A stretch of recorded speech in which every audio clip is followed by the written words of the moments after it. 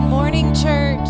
Welcome. Will you lift your hands and just pray with me this morning? God, we praise you.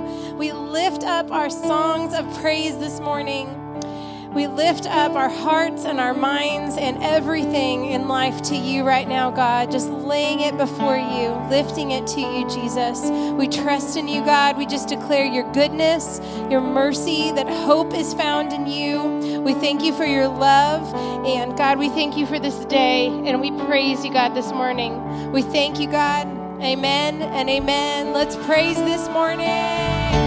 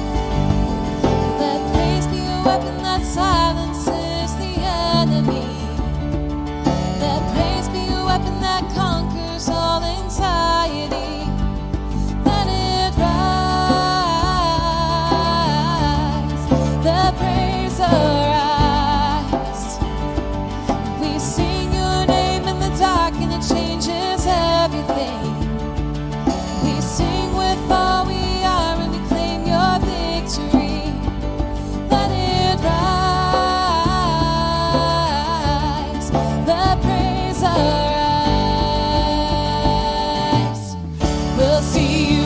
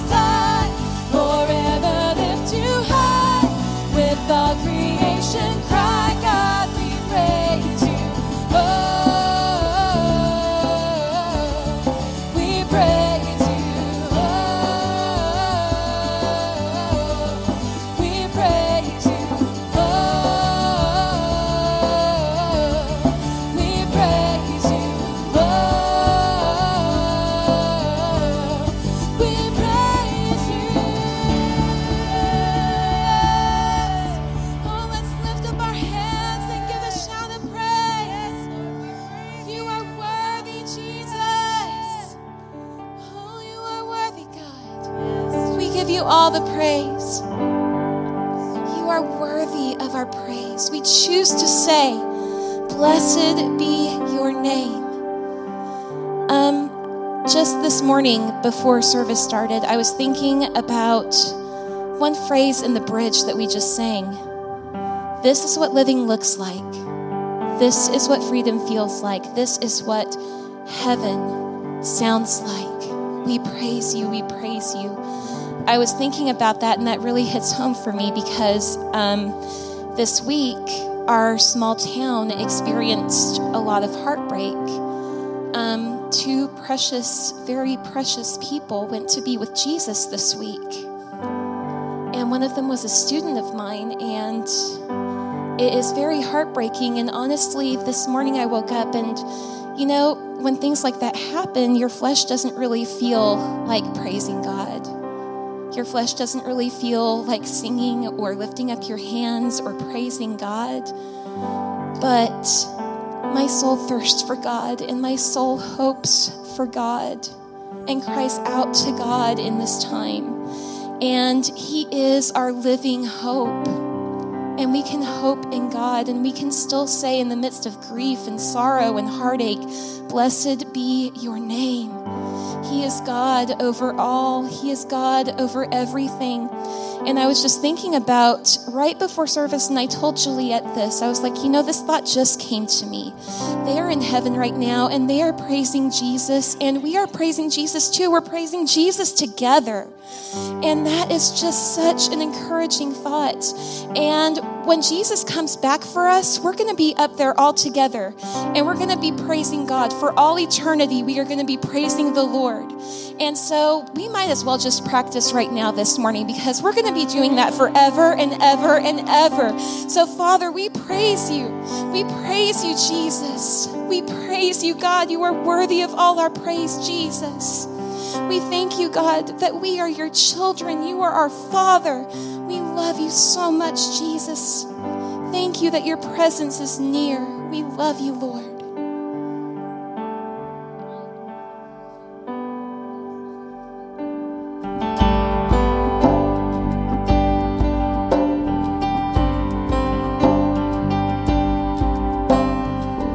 Who am I that the highest King would welcome me? I was lost, but he brought me in. Oh, his love for me. Oh, his love for me. Who the Son sets free, oh, is free indeed. I'm a child of God. Yes, I am. Free at last, he has ransomed me.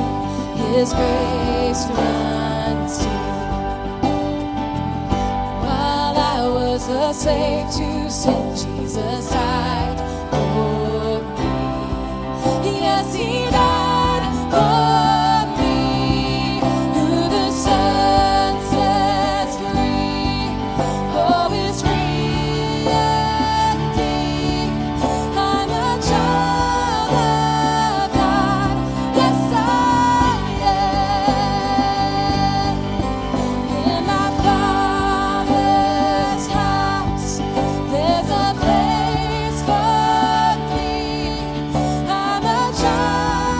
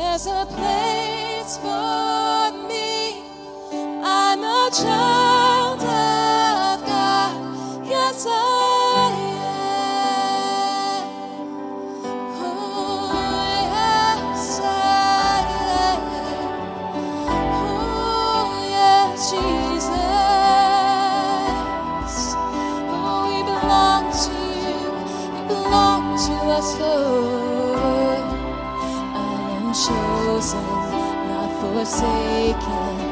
I am who you say I am. You are for me, not against me. I am who you say I am. I am chosen, not forsaken. I am who you say I am. You are for me, not against me. I am who you say I am. Oh, I am chosen, not forsaken. I am who you say I am. You are for me, not against me.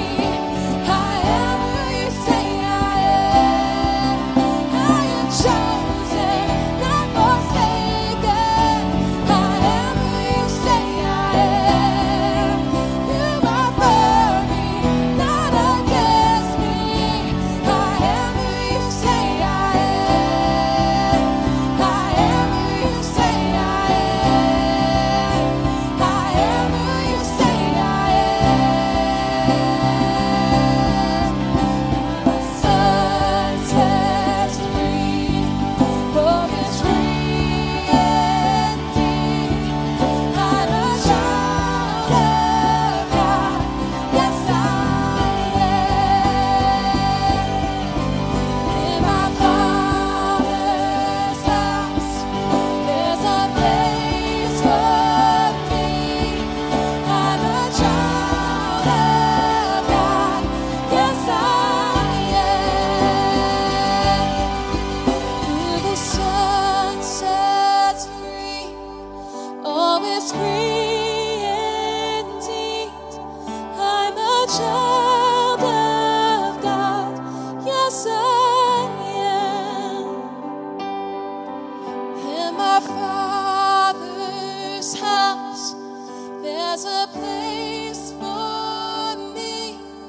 I'm a child of God, yes I am.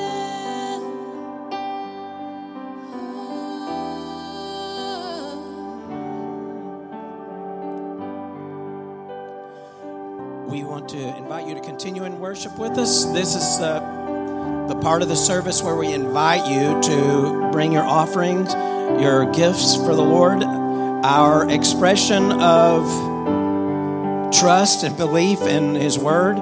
So if you're led to take part in that this morning, you may bring your offerings to the buckets, the green boxes, or give online. But let me just invite you to do that. Let me pray for the offering. Father, bless these offerings.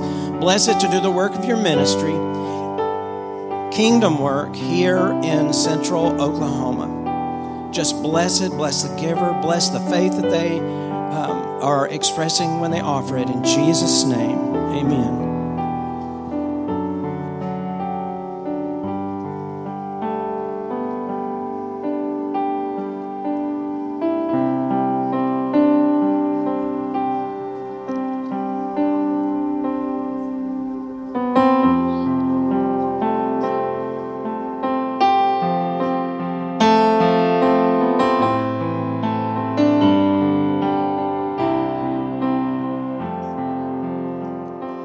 You unravel me with a melody.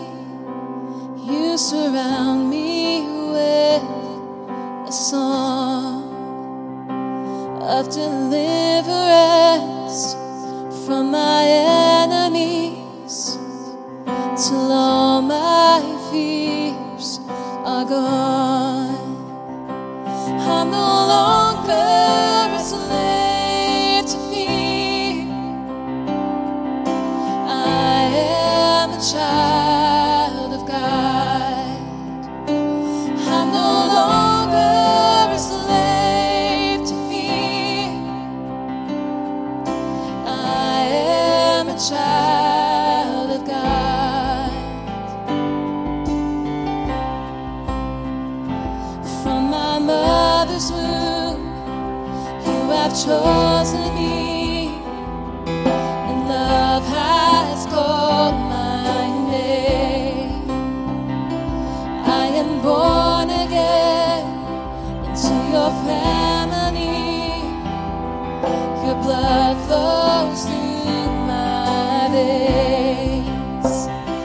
I'm no longer a slave to fear. I am the child of God. Yes, I am. I'm no longer a slave to fear. I am the child of God. I'm no longer a slave to fear. I am a child of God. Yes, I am. I'm no longer a slave to fear. I am a child of God.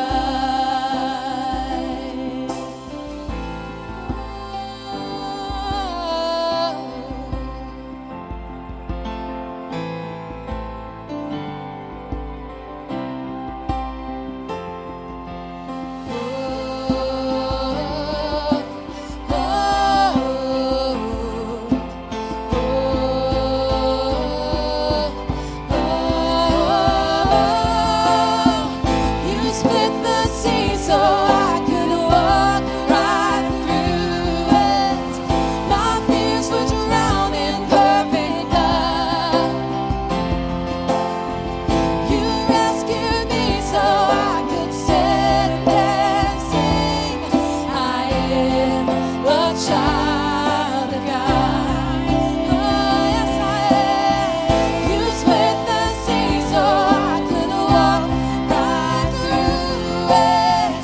My fears would drown in perfect love. You rescued me so I could stand and say, I am a child of God. Yes, I am. I am a child of God. Oh, let's sing it. I am a child of God. Yes, I am a child of God. Oh, yes, Jesus. I'm no longer a slave to fear. Let's sing it to us. I am a child of God. I'm no longer a slave to fear. I am the child of God. Yes, I am. I'm no longer a slave to fear. I am the child of God. I'm no longer a slave to fear. I am a child of God.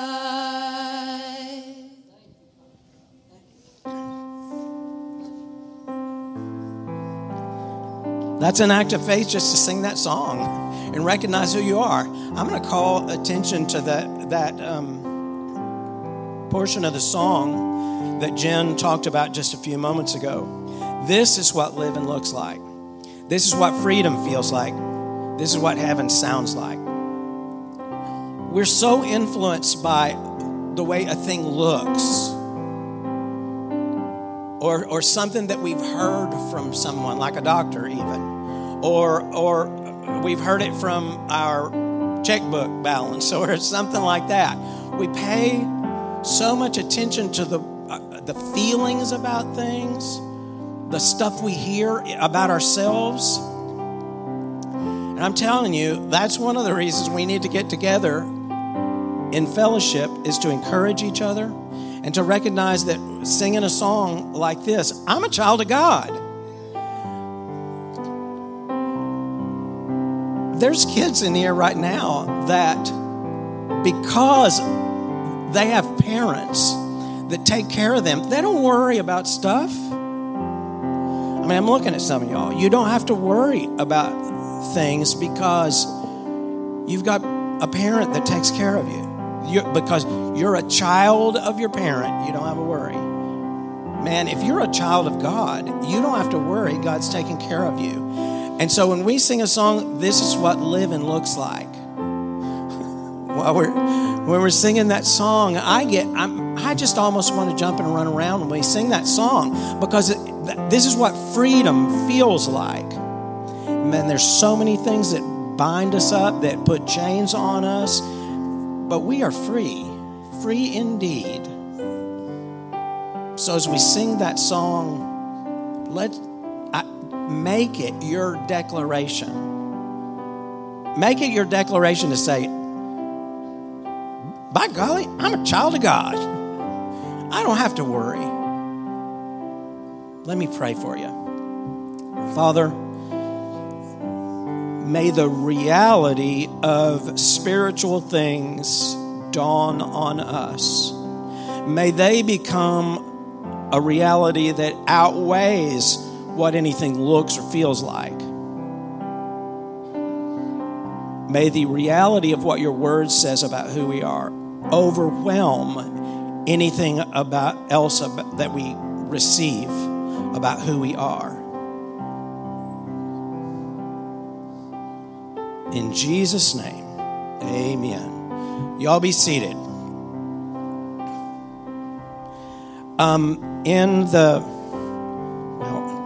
This is not going to... In the seats around you, there's this page.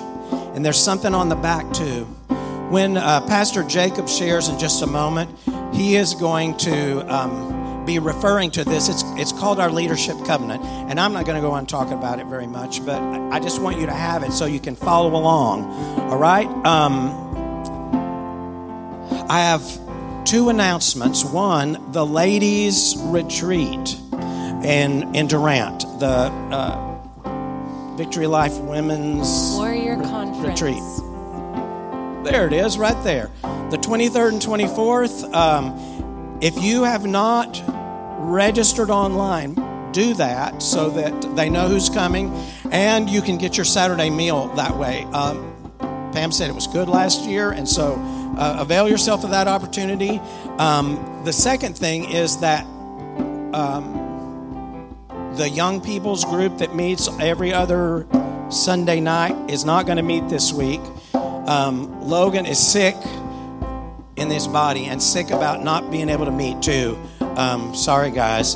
But he has been sick for a week with whatever's been going around that everybody else has been sick with. In Jesus' name, I am sick and tired of that. Sick and tired of people being sick. So no more. In Jesus' name. All right?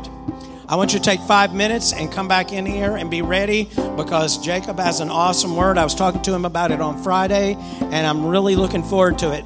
The Leadership Covenant is something that we share in the Start Here program that we do every month or so, and I always like to talk about it, but Pastor Jacob is going to expound on it more completely. So, be back for a good word. You can go to Ephesians chapter 4. Paul's letter to the Ephesian church. Chapter 4. Before we get into the word, would you please help me welcome our Chandler campus and our outreach in Breckenridge, Texas. Thank you guys for joining us today.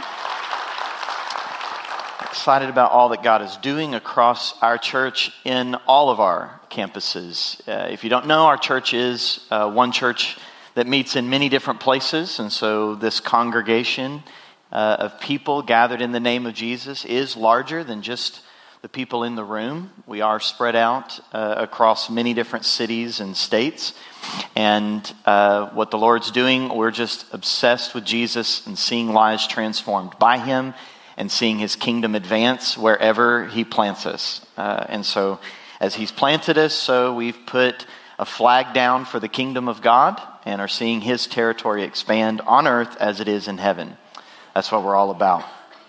We're in a series that entitled How to Change, and what it means for us to change and be transformed into Christ-likeness, and what that means here. And what we take responsibility for as a church is to cultivate environments. Cultivate environments that make change possible, that bring transformation into your life. You are responsible for your relationship with Jesus, but the church doesn't need to get in the way. We don't ever want to be a church that gets in the way of people's transformation. We want to be a place and a people that facilitate transformation, that create environments, and there's at least three main environments: our worship and our connectivity with the Lord God, a gathering in the name of Jesus where we connect directly with God's presence, and his presence brings transformation into our lives. But there's also other environments, our community environment, where we work through and develop Christ-centered relationships. That it isn't just a direct encounter with the living God. There's also the living God that's on the inside of each and every one of us that we need to connect with as well. And that's a part of our growing and maturing. And then what we'll cover next week about serving and what it means to our lives to be leveraged for the sake of others. That the transformation and change and maturity that happens in our life isn't just for us, but it's for the world around us. Well, I want to go a little deeper into what it means for us as a church to be a family. And one of the ways we say that is church is not an event you go to, it's a family to belong to. We talked about belonging the last couple weeks. But I want to drill a little further down into this in the kind of culture that's necessary in the family for those who are a part of the family to grow and mature. And Ephesians chapter 4 begins to kind of point in this direction. I'm not going to be able to teach line by line on this, but I want you to see a couple really important things when it comes to belonging to a church, and then specifically the leadership of that church. Ephesians chapter 4, verse 11. I'm going to read to verse 14, and I'm reading in the New Living Translation. Yes, we're jumping in sort of mid-thought. That's just the way Paul, the Apostle Paul who wrote this, works. So you can read from the verses above, but we just got to jump in somewhere. Verse 11. Now these are the gifts Christ gave to the church: the apostles, the prophets, the evangelists, the pastors, and teachers. Their responsibility is to equip God's people to do his work and build up the church, the body of Christ. This will continue until we all come to such unity in our faith and knowledge of God's Son that we will be mature in the Lord, measuring up to the full and complete standard of Christ. Then we will no longer be immature like children. We won't be tossed and blown about by every wind of new teaching. We will not be influenced when people try to trick us with lies so clever they sound like the truth. This is what we are responsible for, and this is why maturity matters so much. Is because when we tolerate or coddle immaturity, we become vulnerable to the attacks of the enemy in a way that maturity creates safeguards from deception, from attacks of the enemy. Self-deception is extremely dangerous, and it's very self-evident because if you are deceived, you don't know it. Self-deception, like you don't know it. And you should never, ever underestimate your capacity to be deceived. But you can start to safeguard against it. This is part of the reason why relationships matter so much, is because groups of people can be deceived, but it's a little bit harder than just individuals. And as a church, we're called to become mature, and mature in such a way that we're not vulnerable to lies so clever they sound like the truth. We're to become mature so that the pitfalls and troubles of the immature, there are mature people that can carry the immature through those challenges, through those temptations.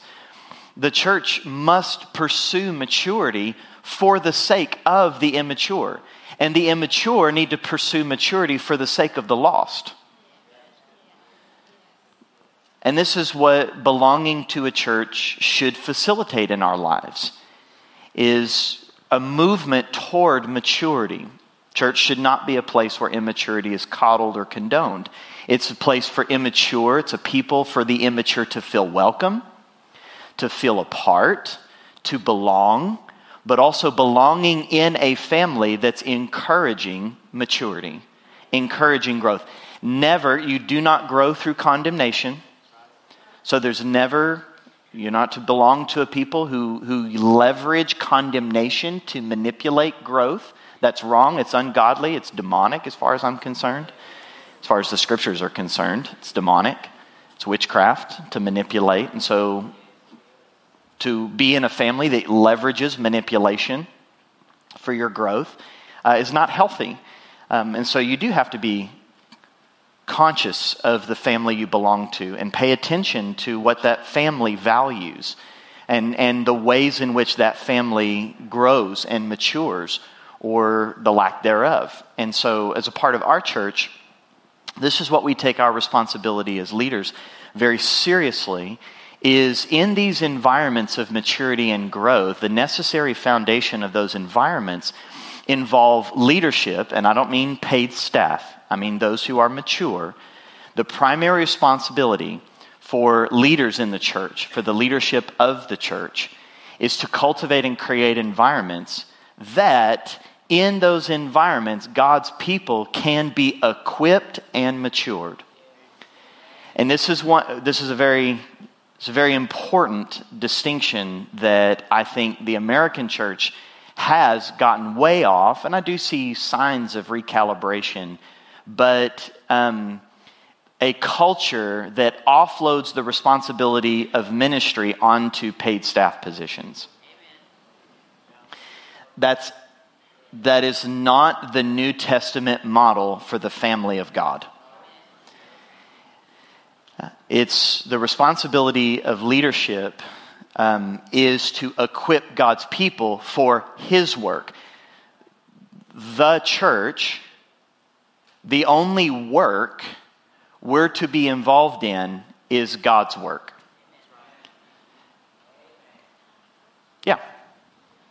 Yeah, that's it.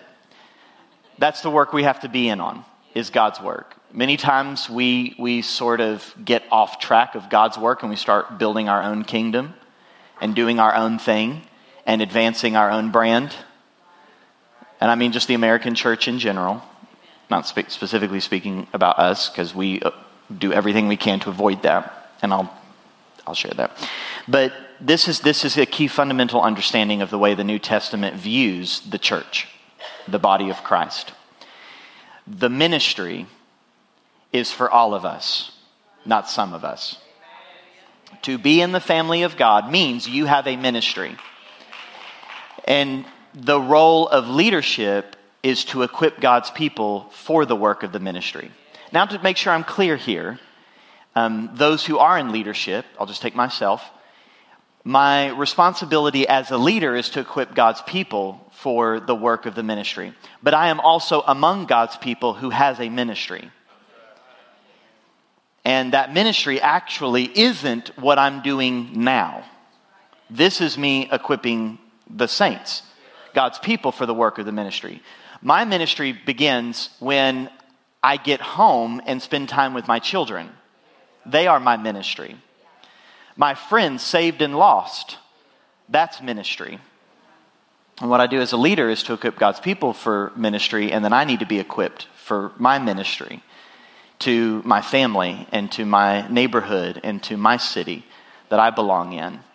So this is what our responsibility is to equip God's people for God's work, the work of the ministry, and to be mature.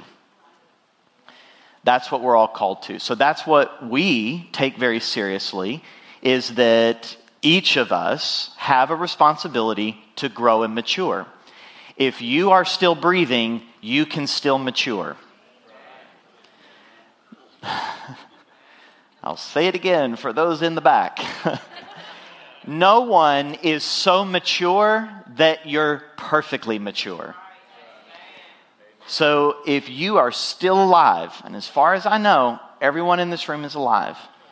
As far as I know, everyone in our campuses is alive. As long as you're alive, you can still mature. You can still grow. You have not arrived.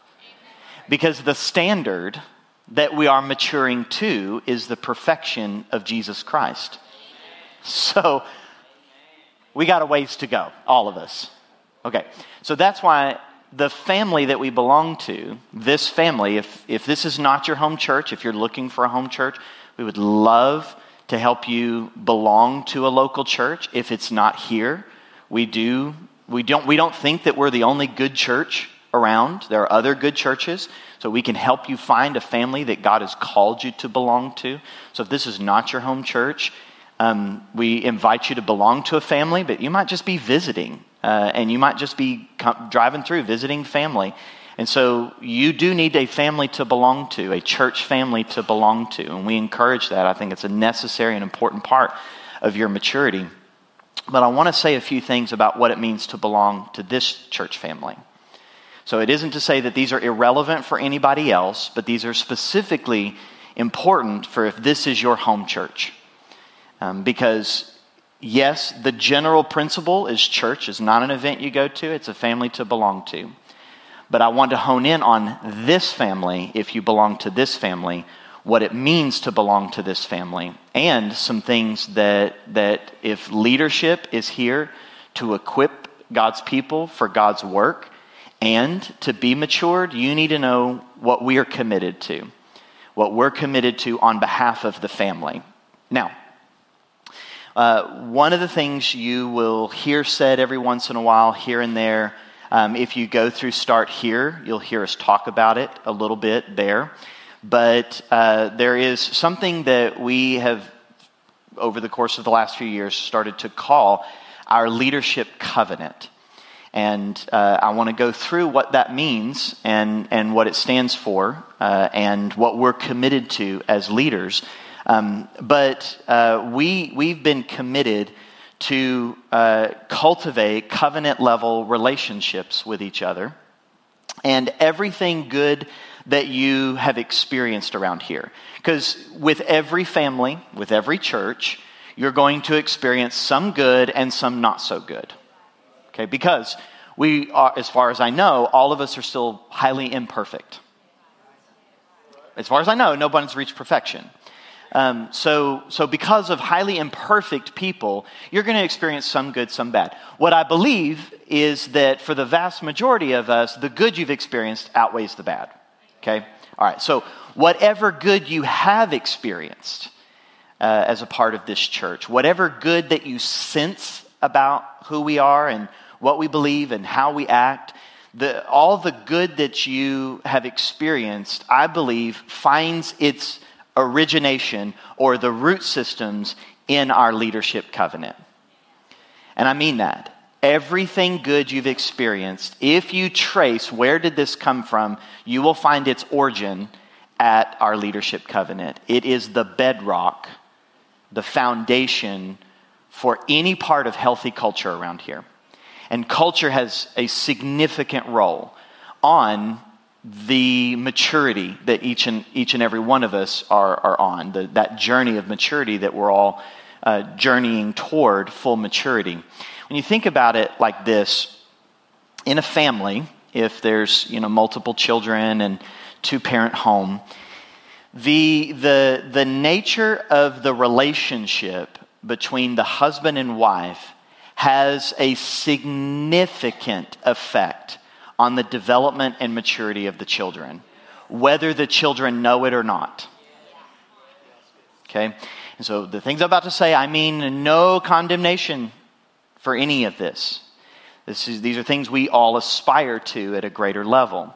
But when the marriage relationship is healthy and thriving and loving and joyful, the children of that home experience more in their maturity far beyond what they could ever explain. It's just something they sense, something they feel, not necessarily something they understand.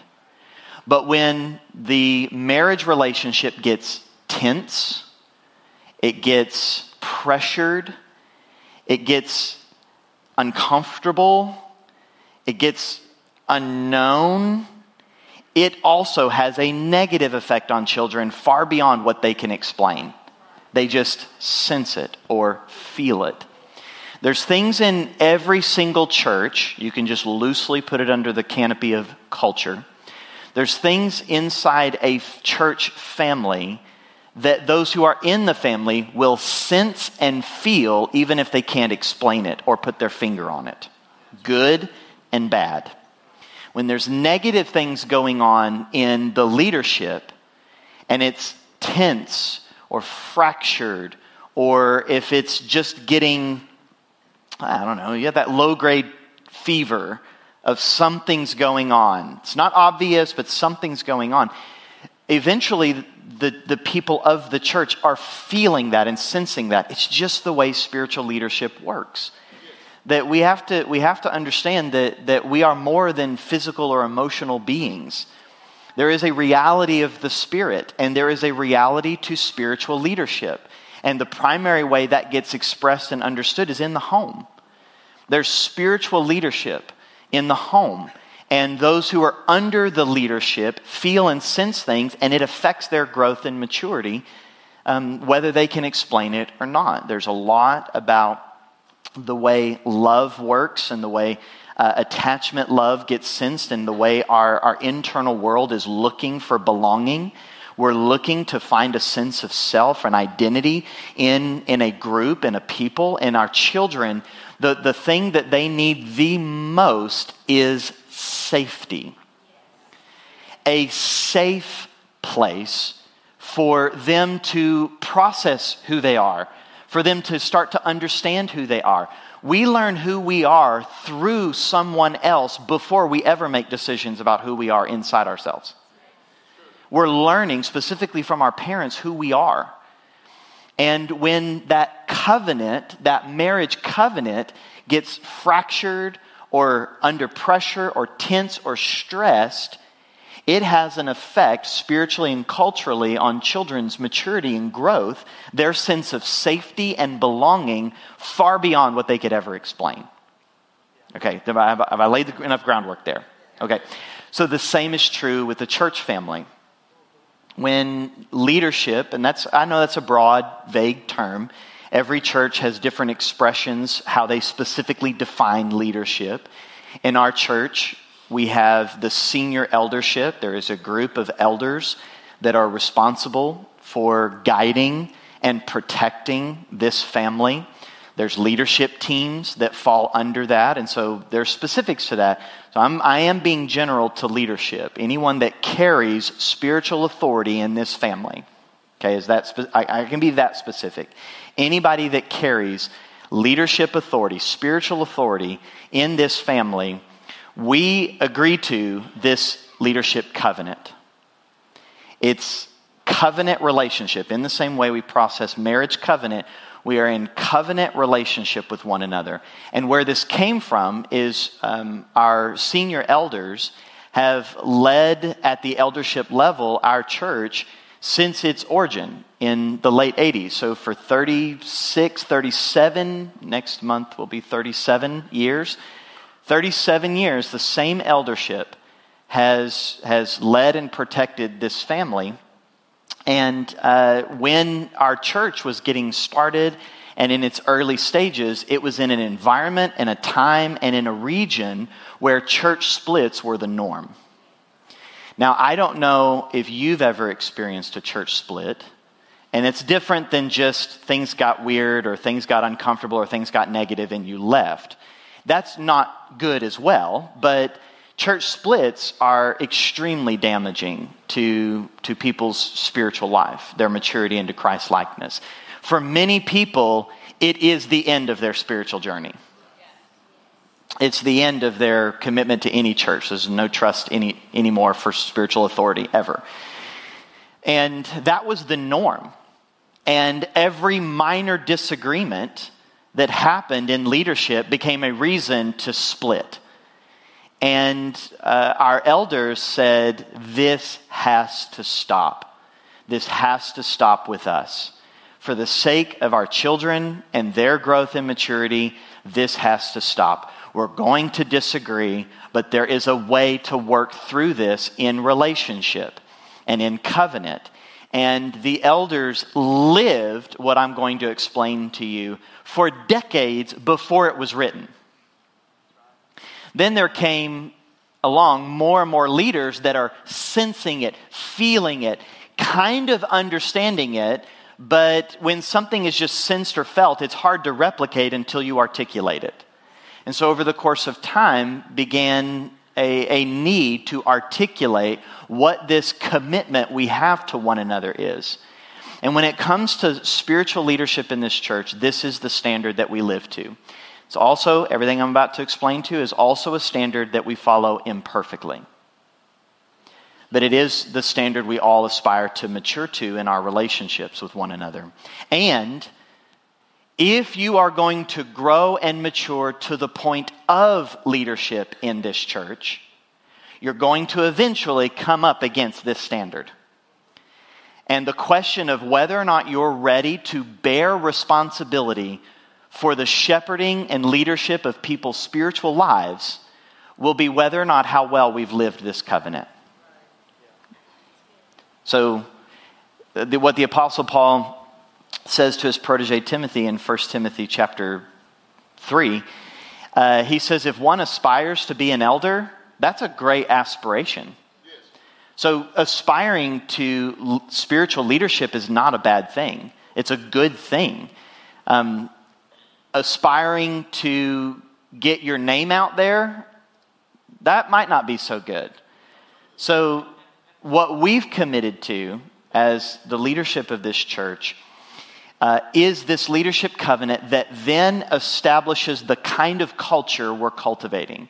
And it can be summarized in 3 words. If you get nothing else, these 3 words are the most important, but I will go through each of these, what we specifically mean by this. And the reason why I'm explaining this is first to give you a sense of the family you belong to. I want you to not just feel the good or sense the good that you have experienced. I want you to understand where it comes from. Because when you can understand where that good comes from, you can then contribute to the good continuing to expand and be protected. It also is a way that says if you want to grow and mature in leadership, these are going to be the specific areas of maturity that we all can grow in. And it's around these 3 words, these 3 ideas, these 3 spiritual principles: honor, unity, and trust. If you remember nothing else, those 3 words, and for those who cannot remember words very well, acronym HUT, okay? I was not a fan of someone saying HUT, but it is helpful in you remembering HUT, honor, unity, and trust, okay? So, everything good you've experienced here eventually finds its origin in one of these 3 things, and usually it's multiple of these 3 things. Now, let me define what we mean by these. Okay, first, honor. We have, if everything I'm about to say evokes more curiosity, there's far more to this covenant, what I could articulate today, and in one setting, we have a couple different options for you. Namely vl.church/info. If you want the covenant, to see the covenant in its entirety, you can go to vl.church/info. At the bottom of the page, it asks the question, are you looking for the Victory Life Church Leadership Covenant? Click here, and it'll give you a 1-page PDF that we have available. In Chandler, we have a few printouts. If you'll see Pastor Steve, he has some printouts of it. If websites make you uncomfortable, we have some printouts for you. You can request that at the information center. You can get printouts of this that give this in far more detail and a lot more scriptural references. I'm giving you the high-level version of this, okay? Because again, if this is the family you do belong to, or you're unsure if you want to belong here, I just want to be clear about who we are, what we aspire to, what we try to live out, and how we're trying to grow into Christ's likeness more and more and more. So honor. Romans chapter 12, verse 10 is one of the primary ways we work this out. And this is what the New Living Translation says. Love each other with genuine affection and take delight in honoring each other. Now, I like the English Standard Version. The second half of that says, outdo one another in showing honor. Amen.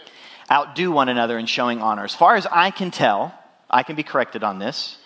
As far as I can tell, there's only one advocacy in the New Testament for competition.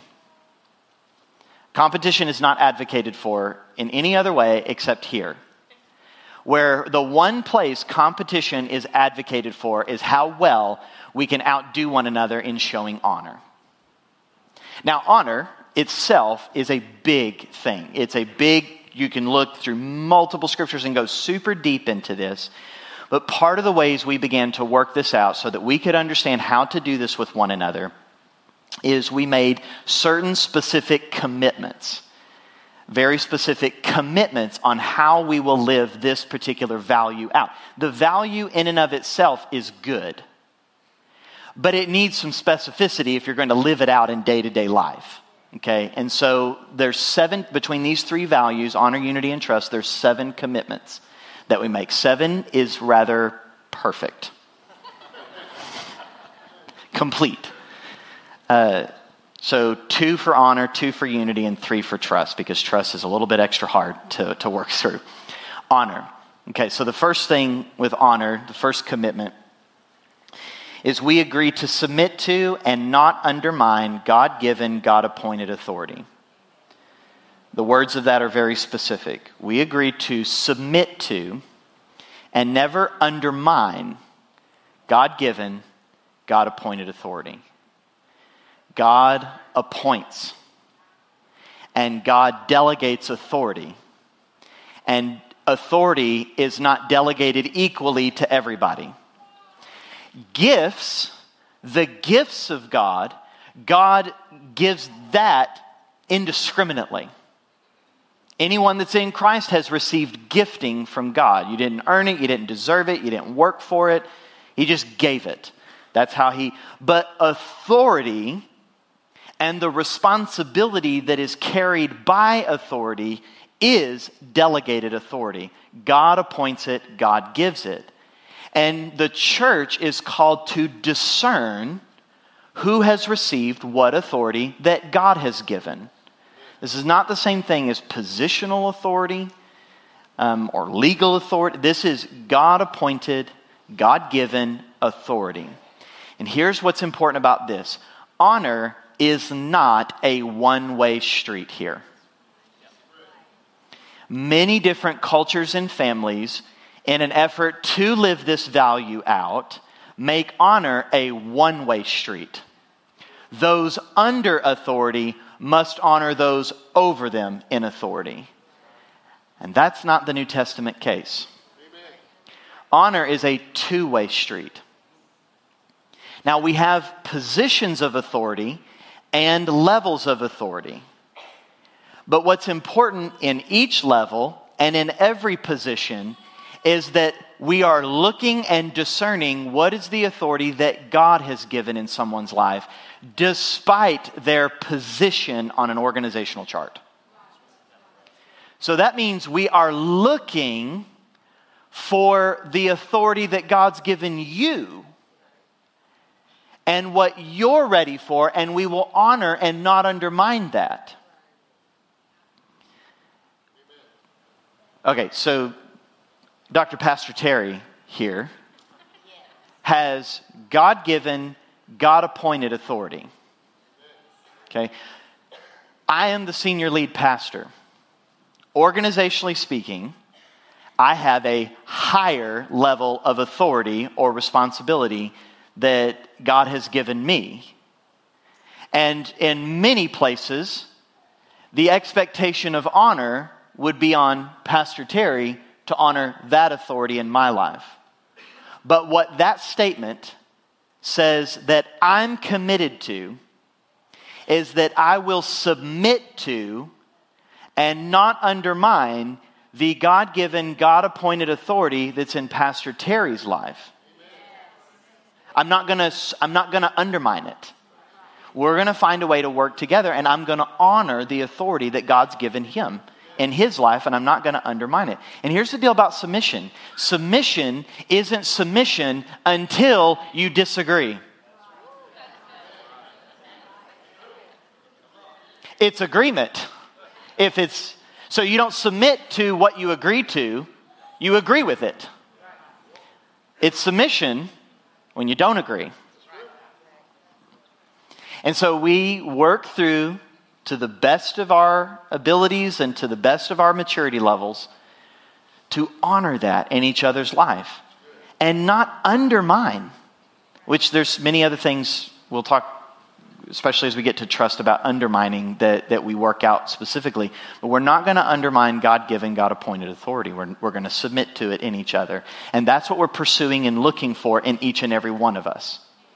And so when we're looking at how has God grown people and who's ready for leadership, we're going to be looking for those who honor well. Those who know how to honor well that's who we're looking at to say, God's given them a measure of authority, and we need to see that authority and make sure that the responsibility we give them aligns to that level of authority. Okay, I got to move a little quicker with a couple of these. The second thing, under honor. We commit to further the kingdom of God and not build our own. So, yeah, it's pretty straightforward. People pushing their own agenda and their own kingdom is just doing significant damage to the body of Christ and to the kingdom of God. And so we're just going to stay obsessed with Jesus and his kingdom. And we're going to do everything we can to push that agenda, that kingdom forward. And when, not if, when each of us are tempted to push our own advancement, our own agenda forward, we will then honor together what God has said and decide together, like, you're not ready for more leadership if you're pushing yourself forward. Amen. Because we're not going to be building our own thing here. And that's why we also are a big advocate for the capital C church, not just this church. We're not trying to push this ministry or this quote-unquote brand forward. We want the kingdom of God that's in righteousness, peace, and joy, that's in the Holy Spirit. That's what we're after. Okay, unity. You can look at Psalm 133. The big thing there, verse 1, how good and pleasant it is when brothers dwell together in unity. And then he gives two different metaphors. And then verse 3, he says, for there, where there is unity, for there the Lord has commanded the blessing, life forevermore. Life is experienced in a deeper level, God's kind of abundant life. And God's commanded blessing is on a group of people that lives out unity. And from the onset, I need to be able to distinguish, not fully, but just distinguish. Unity is not conformity. Amen. Diversity is necessary for there to be unity. Otherwise, it's just conformity. And so when it comes to our differences, how are we going to work this out? How are we going to still honor and work this out in unity? A couple of ways we explain this or describe this. The first one, that's going to be the most important one, is we will not participate in nor be a party to church splits.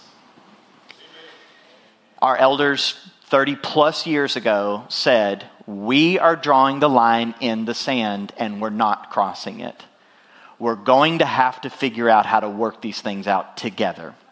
We're not going to be quick to just divide and split and separate. We're going to work these things through. We're going to keep face-to-face relationships and work through the very, very, very uncomfortable conversations and disagreements.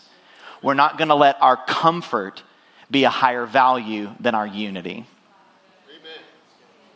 And so we're going to figure out how to work these things through. And one of the verses referenced there, Ephesians chapter 4, verses 1 through 3, says that we want to walk in the unity of the Spirit in the bond of peace. The verses we read earlier in verse 12 and 13 that says, until we come to the unity of the faith. We're not at fully the unity of the faith yet. So how do we get from here to the unity of the faith?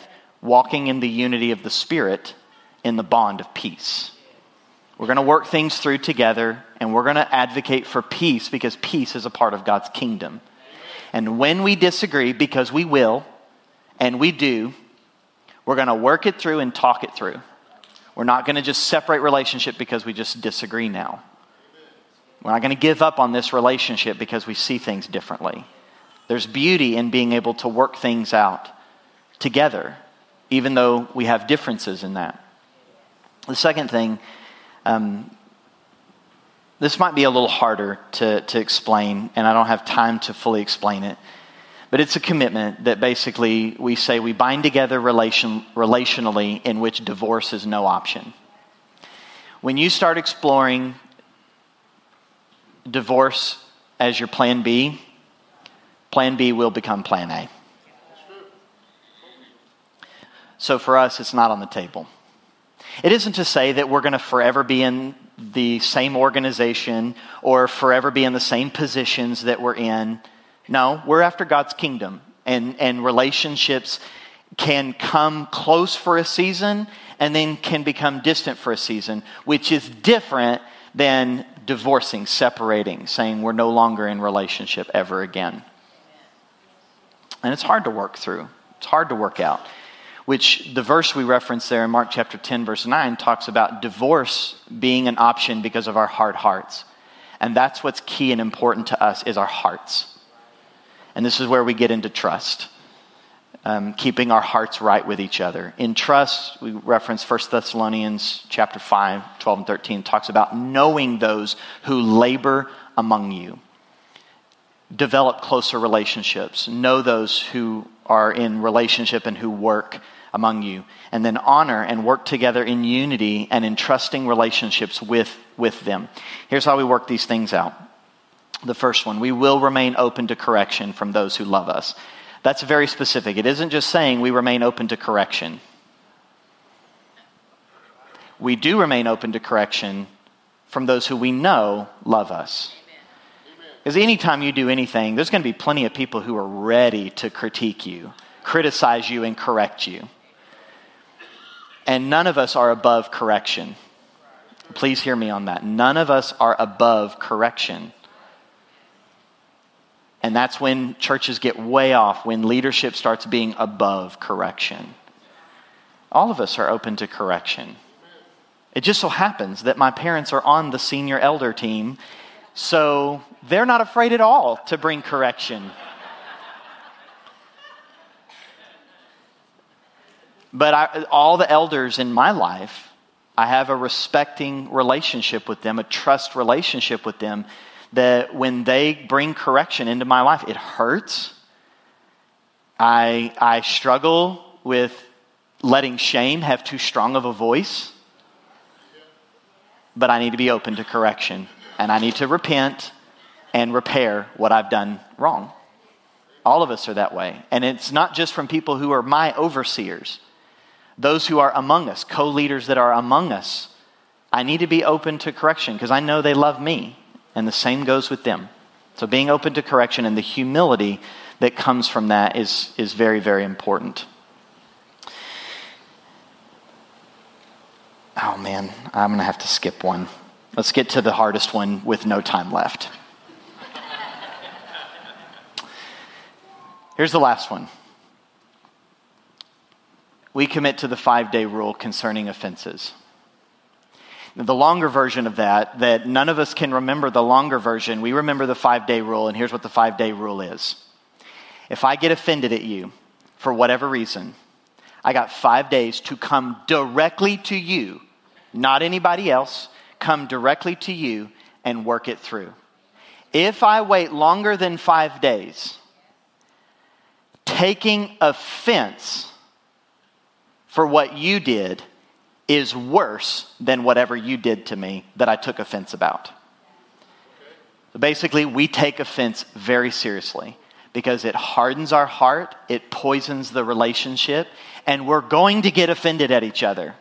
We're going to hurt each other's feelings. We're going to say dumb things. We're going to do dumb things. Hopefully, it's out of innocence and ignorance. If it's malicious, we have a separate problem that we need to deal with. But just being in relationship with one another causes numerous opportunities for offense. But we know how important our hearts towards each other is in preserving a healthy culture. So we're going to work it through. And we got 5 days. That way you don't sit on it. You don't let it stew. You don't tell yourself all sorts of stories. You got 5 days. And usually for most of us, it's less than that. It's like 2 or 3. If it goes from a mild internal discomfort to something serious, like we need to act on it immediately. Because it's not worth holding on to this. And so when someone says, when you said a month ago this or that, I got really offended. Now, I'm not to arrogantly just be like, I'm sorry, that's your problem. You broke the 5-day rule.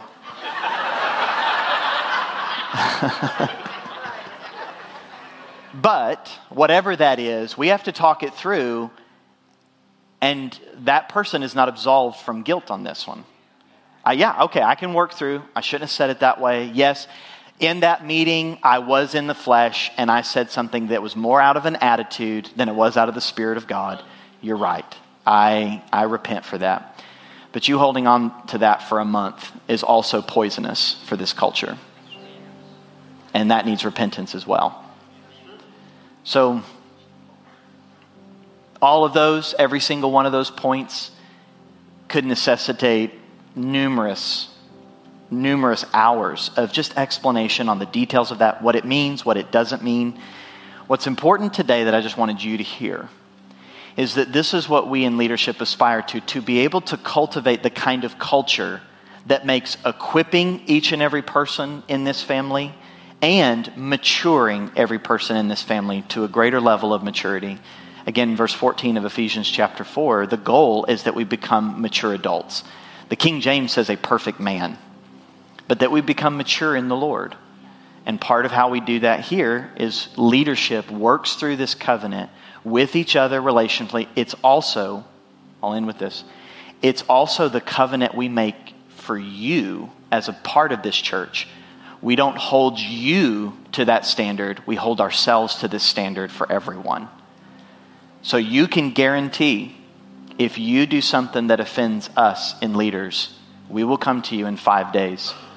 If we do not, we have to work it out ourselves, and we repent and we get our hearts right without you even maybe ever knowing it. That's our commitment to you as a body. We're committed to these things for the sake of this entire family because we're serious about this whole family maturing in the Lord. Amen? Amen.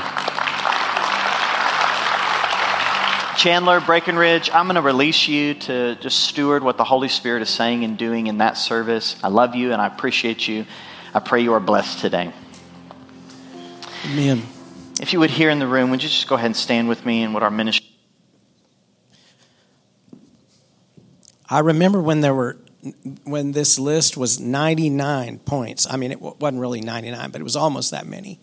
And in a meeting, we broke down portions of that and said, well, this kind of goes with that. And we started lumping things together and came down where it all fits on one single page. And that kind of order has demonstrated itself many times over the 30 years that I've been involved with this organization. That breakdown of 99 into 6 or 7 things, that happened a few years before I came here to Chandler as pastor. And Pam and I were down in Central Texas.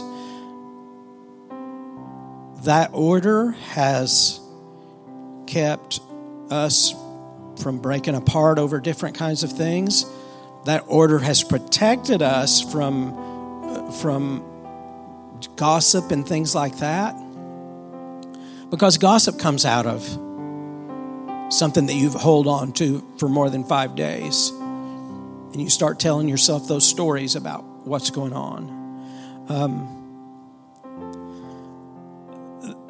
Church splits and binding together where divorce is not an option.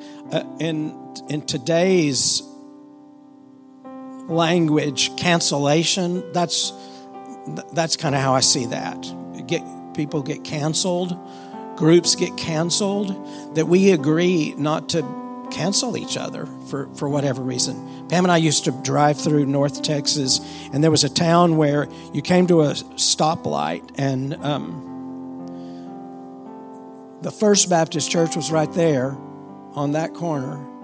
The Second Baptist Church was right there at the same light, just on opposite corners. And it was because somebody decided, they decided divorce was an option. They decided a church split was an option, and one group canceled the other group out.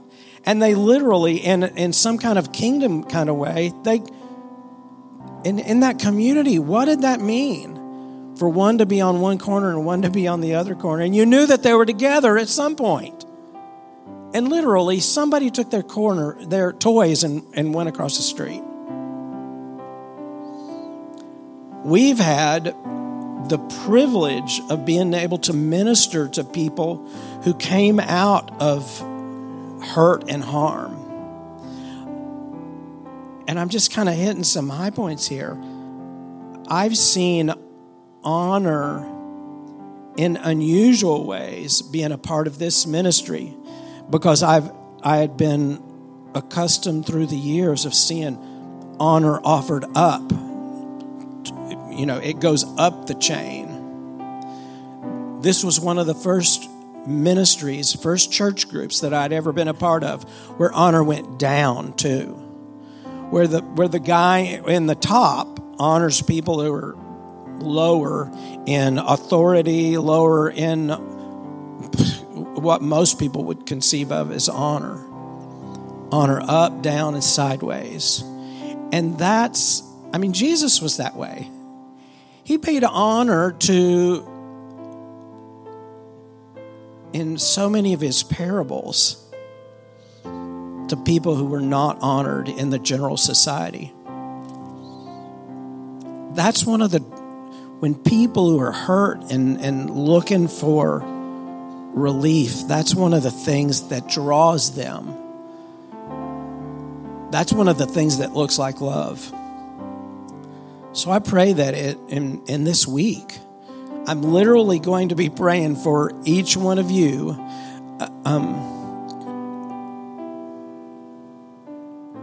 that you find a place where you respond to what this means for you in your life. How it affects your family, how it affects your family, the people that live under the same roof with you, how it affects your extended family relationships, how it affects how you operate at your job, but especially how it affects your connection with this group of believers here, our church family. I'm going to be praying for you this week to see what your response is. It's my hope that you say, I want to be a part of that. And that you'll get to experience what it means to be in a leadership where somebody's not micromanaging you or trying to make sure that you stay in your right position. Because that's not how it works. Your seat on the bus, that you can move around on it, you get to drive the bus sometimes. And if you're a leader in this group, you'll find out what that's like. There's one that we won't receive an accusation against one another, an elder, it used to say. And I've seen that be big problems before. And I want to tell you here that that you can talk to Dale or Brent or Juliet or Jeff, that you can go to those people and say, Steve did this, and I think y'all need to. I'm telling you, there's a place where you can go and make an appropriate accusation, and it'll be followed up on, and an explanation can get made. I've actually experienced the freedom that offers, that an accusation gets made, and those people can help you find out what the answer to that is. All right?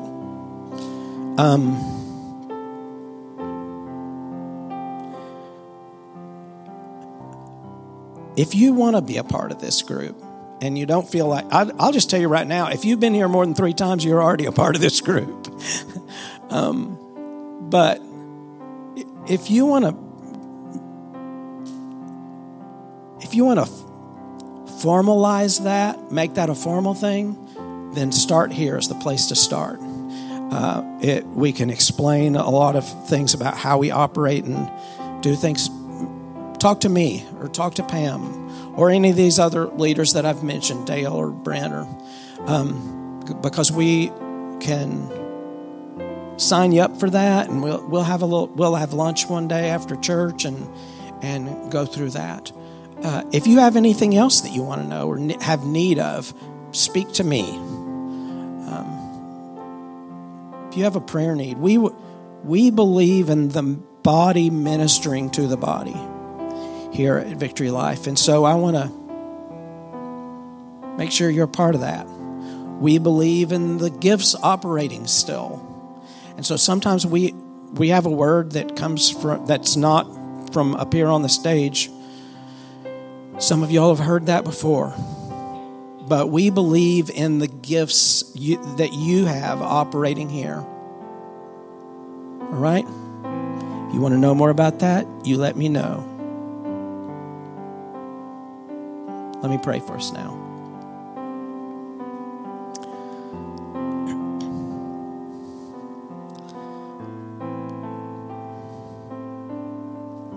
Father, thank you for your word and the order that it does give us, that we don't have to figure out how to make a wheel because you've already made it. You've revealed to us what a wheel is. You've revealed to us what a body of believers is, what it means for a group to be assembled and put together in such a way that they can perform the function that you've called us to, designed us for. And that's to be the body of Christ, to be Jesus in our community. So, Father, as we submit ourselves to your word, especially in relation to that, being Jesus everywhere we go, I pray that you'll grow us into that very thing. I pray that being a part of this family, that the needs for equipping to be able to do that are met here. I pray for you to show us what our place is in the scheme of how you're ministering the kingdom of God in this community. Show us what our part in that is. And as you reveal it to us, empower us by your Spirit to be able to perform that. In Jesus' name.